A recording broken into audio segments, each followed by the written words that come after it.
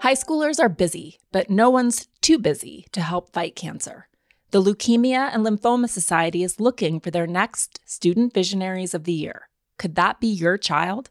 High schoolers who participate in the 7-week philanthropic leadership development program gain valuable life skills like project management, communication, financial literacy, and entrepreneurship.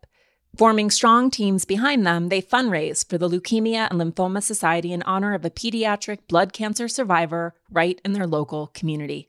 Most importantly, this campaign is an opportunity for high schoolers to engage in meaningful work within their community and make a real impact on the lives of blood cancer patients and their families. Sound like something your child might be interested in?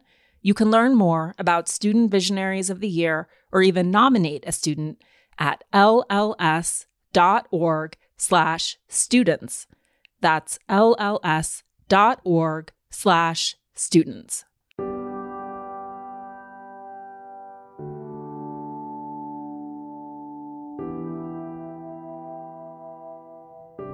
Starting next Monday, I'm doing another special series. This one is about addiction. You might have heard the special series last month on mystical systems. Coming up, you'll hear from 4 distinct voices in the space, covering harm reduction, new paths to recovery, codependency, and the shape of addiction in our culture today. This is just scratching the surface on a very complex issue, but hopefully the beginning of conversations that we can then have in our own lives, as addiction touches all of us in its myriad forms. While this set is focused on substances, we'll be back with more in this space in time.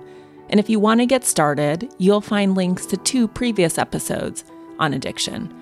Dr. Gabor Mate, who spent much of his career working in the most addicted corner of North America, explains why trauma is central to understanding addiction in one episode, and Dr. Anna Lemke explores the role of dopamine and the delicate balance between pleasure and pain in another.